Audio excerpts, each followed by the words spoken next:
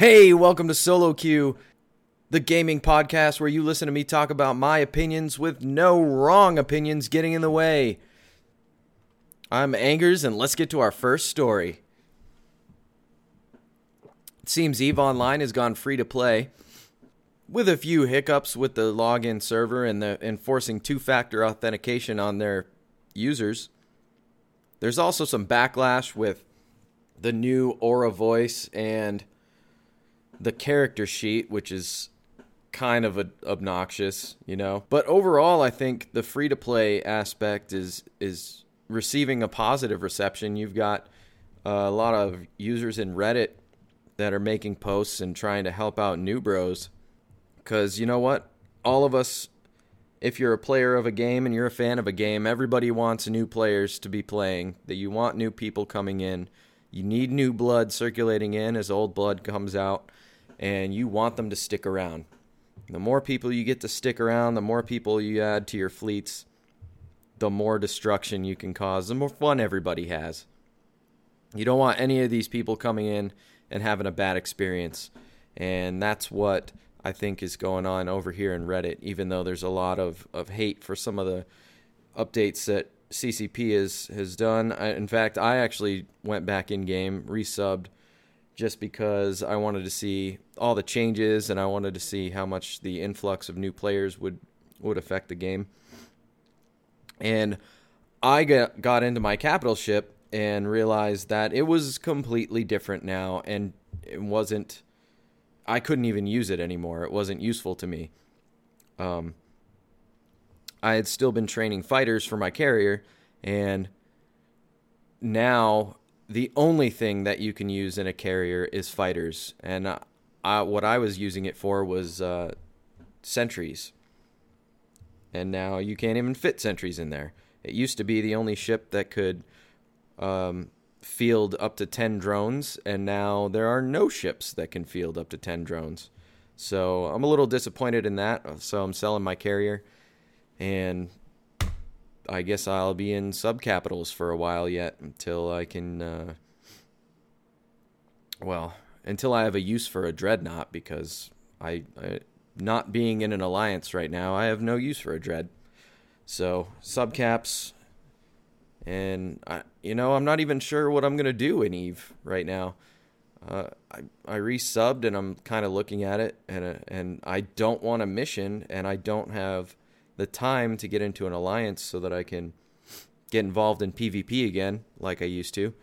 So I don't know. I think EVE has a little bit more to do to make the game more accessible, and not accessible, anybody can play, but make the content more accessible. I can't jump in EVE real quick. If I have an hour to kill, I can't jump in EVE and just play, right? I've got to get into a fleet, or I've got to go pick up a couple missions, and doing 2 missions is easily going to take an hour. Or if I get into a fleet, I'm easily going to be in there for half a day, There's just not much that I can hop in and do in an hour before work. So that makes me just not log into EVE at all. And it means if I'm going to log into EVE at all, it's going to be on a weekend. And if I can't quickly and easily jump in and grind out a little bit of ISK in a spare hour that I have, I'm not going to have any ISK. I'm not going to have any money. I won't be able to buy what I need to fund PvP adventures or anything on a weekend when I've got time, right? So, I'm either stuck in small class ships, which are fun in their own, but solo PvP is so stressful, I had to stop at one point. Because I don't like to lose. I want to win. And every time I get into one of those solo battles, I have got to win. And so I just stress myself out trying to do it, trying to watch everything. I was getting better at it, but I was also losing a lot of ships and then not being able to replace them because no ISK. So I guess if I have a little bit more money than time, I can plex it, but I think it's a big hurdle that Eve needs to get over, is allowing people that work and have, a job for a living, they can jump in and do a couple of missions in an hour. This isn't a problem a lot of MMOs have. Like, if I hopped into WoW right now it'd be terrible, but I could go do a couple of quests in an hour. It wouldn't be a big deal. You can do a couple of dailies and you're good to go. So, and I've said before, and I'll say it again, I think that a game like a MOBA, like a League of Legends, Heroes of the Storm, Dota, proves that people don't mind PvP. They don't mind combat. They like fair combat, though, I think. And it's generally fair in League of Legends, right?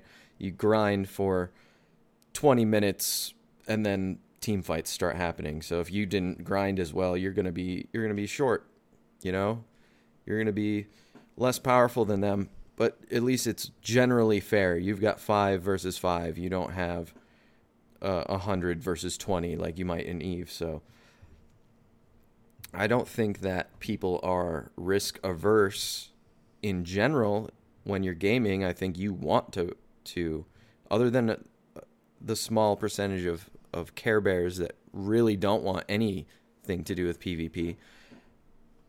I think that people, when they play games, do want to do the combat game mechanics. They do want to fight each other.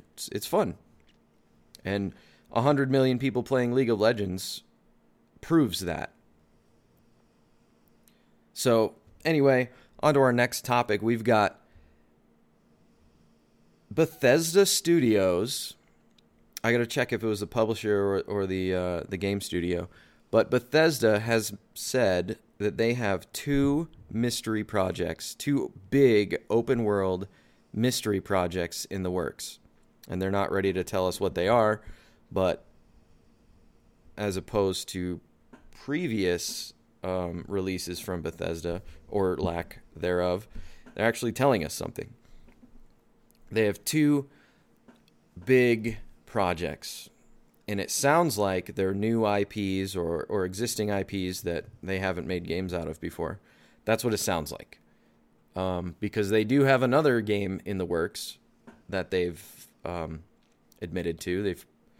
They have Elder Scrolls 6 is in the works. And the 2 mystery games, open world, big, mystery games, have nothing to do with Elder Scrolls. They've said. So, is it another Fallout? Maybe. But I think if it was, they would have said so. What could it be? I don't know. Are they going to do a Rage? Another, a Rage sequel? They could. They own that. Could we be seeing another MMO from them? No, I don't think so. They didn't mention ZeniMax Online, which would be their online wing. I think we're going to see either... I think, what I bet it is? I think we're going to see a brand new IP from scratch, and I think we're going to see a licensed IP. We're going to see 2. So, what those are going to be, what I would like them to be, I would love to see Serenity. I want to see a Firefly open world, like... And they said too, it's in the vein of a Bethesda single player game. So if we were to get something, it's going to be very Skyrim like, very Fallout like. So could you imagine a Serenity game? Oh, so good. That's pretty much. I think that's the only thing that I want in gaming. Especially from a Bethesda studio, like that would be perfect. That's how you would do Firefly, I think. And what are the chances we're going to see that? Probably slim to none. But we could also be seeing some Marvel stuff coming. Who knows? We have no idea. We never know what Bethesda's up to. And as far as open world RPGs go, they pretty much do it the best, and I would love to see them do better than they did with Skyrim. I love Skyrim, but it's dumbed down from what they've previously done. So I hope they're not continuing the dumbed down trend, and I hope they're moving on and maybe bringing back some of the older mechanics that they had to strip out of Skyrim. Because maybe they've learned how to streamline it. Maybe they've learned how to put it in there and balance it. So next up, we've got the Overwatch League. This is Blizzard's attempt to really make a dent in esports. They said when Overwatch came out that they wanted it to be an esport. They wanted it to be the next big esport. And it made a splash. It definitely made a splash. The release of Overwatch killed games back in May. It destroyed some games. So as it's gone on to Twitch stream and League play, we've seen it kind of reach its peak, and then it's kind of it came back down a bit and has leveled off. So right now it's still a popular game, a popular streaming game on Twitch, but it doesn't touch League of Legends, and it doesn't touch Counter-Strike. It doesn't even touch Hearthstone.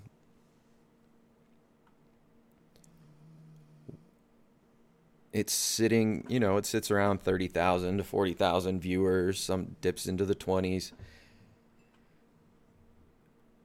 And I think that they want to make that. I think they want to go for it.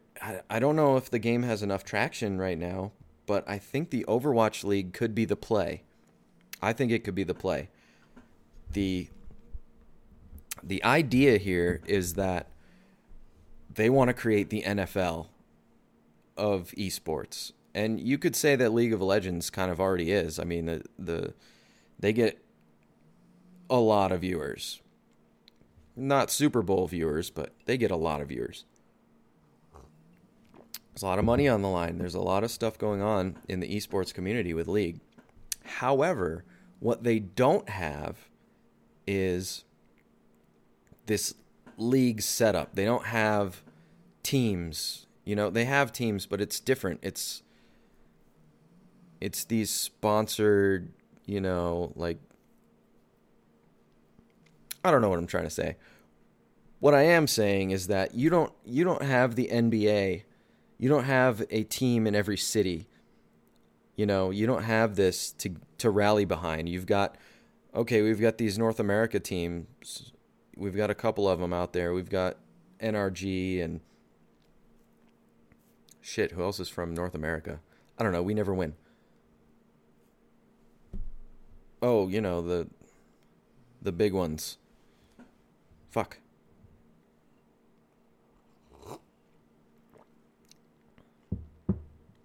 Envy. Got Envious. These are North American teams, but as a North American, do we just all rally around our North American teams? We got a couple of them, Which one do I pick? Do I pick NRG? Do I pick Envious? Do I pick somebody else?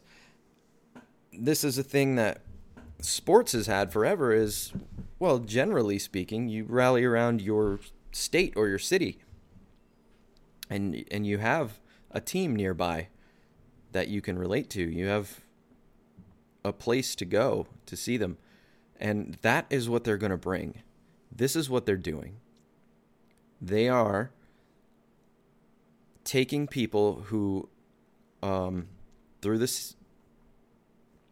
playing the competitive mode on Overwatch, if they get high enough, if they earn enough competitive points or whatever we're doing, skill rating,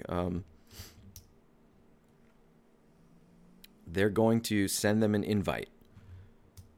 That invite is going to get them a chance to compete in a series of tests to see if they're good enough to play on it, to to play on a team to represent their area.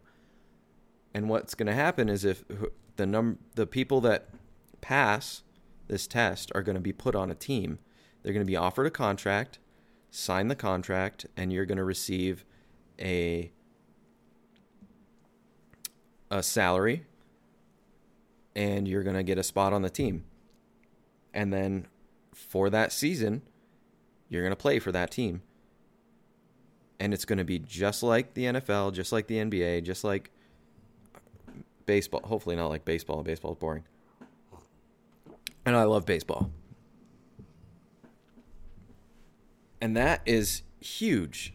There's tons of kids out there, tons of people that would love to just play video games for a living.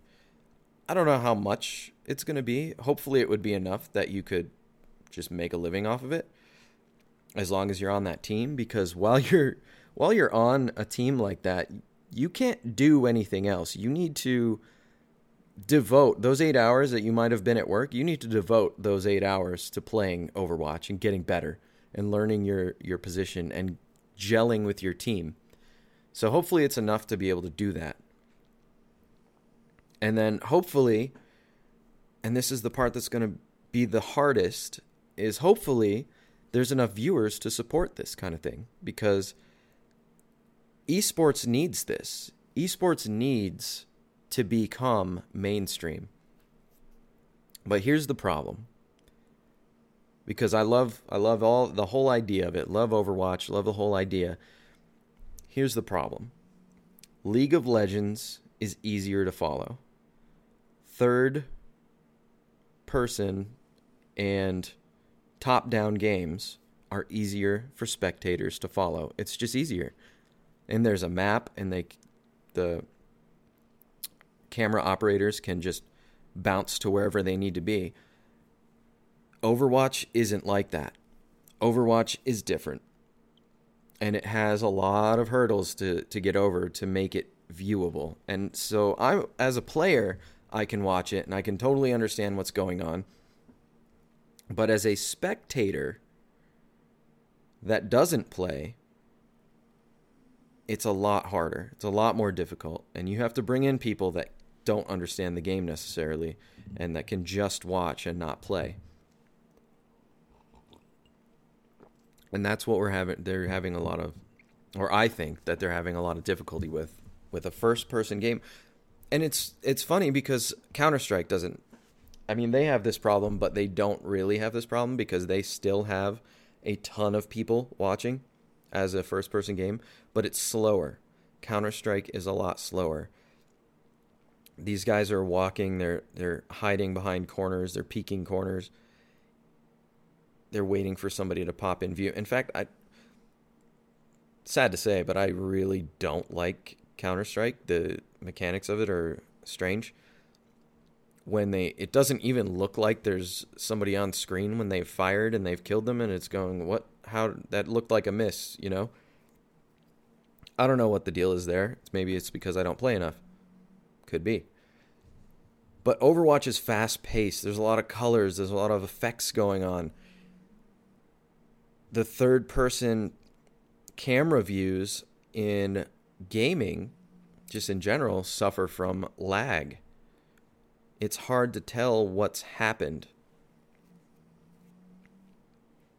There's clipping involved, so your eye follows. Like, if the clipping happens, your eye follows a little bit, even after the clipping. So you see things go through each other that didn't. It's easier to separate that when you're actually playing, sitting there first person and playing. But when you're just watching, if you're watching third person, you'll see this even more strongly. You don't get to see, if I'm watching NFL and I watch somebody tackle somebody, there's no clipping. That person hits that person and the physics takes over and it's over, you know, like there's a kinetic hit and they both go in one direction. If things collide third person in a video game, you won't see it right away. Like, it'll take time. Just that split second, but that's enough to make it a little bit confusing. And not only that, with all the effects going off in Overwatch, that covers up a lot of the action. You can't see what's happening. So they're going to have that to struggle with.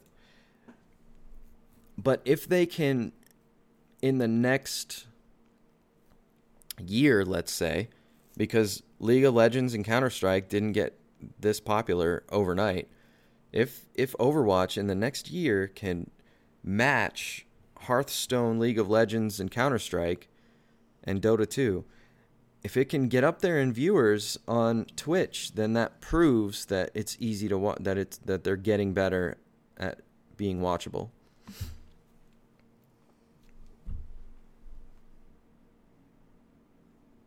So, I mean, I'm going to play a little bit. I'm going to try and get myself back up to where I might be able to try out for a team. Just for shits and giggles, man. Just for fun. Because I have no illusions that I'm that good at this game. I don't think so at all. In fact, I probably need to let go of my ego a little bit and stop playing McCree and Widowmaker. And maybe my Twitch skills aren't what they used to be, right? So maybe I need to just stop doing that and play a little bit of Reinhardt and, tank roles and healer roles. I think that's what I need to do. It's hard though, because even when I'm doing that, I'm seeing my DPS players like miss shots that I know I could have made, but I'm not as good as an IDD QD. So how could I even think to compete at that level with them? I don't know. What do you think? Are you playing Overwatch, and are you going to try to join the Overwatch? Are you going to try to join the Overwatch League? Let me know. This has been Angers, the Solo Queue Podcast.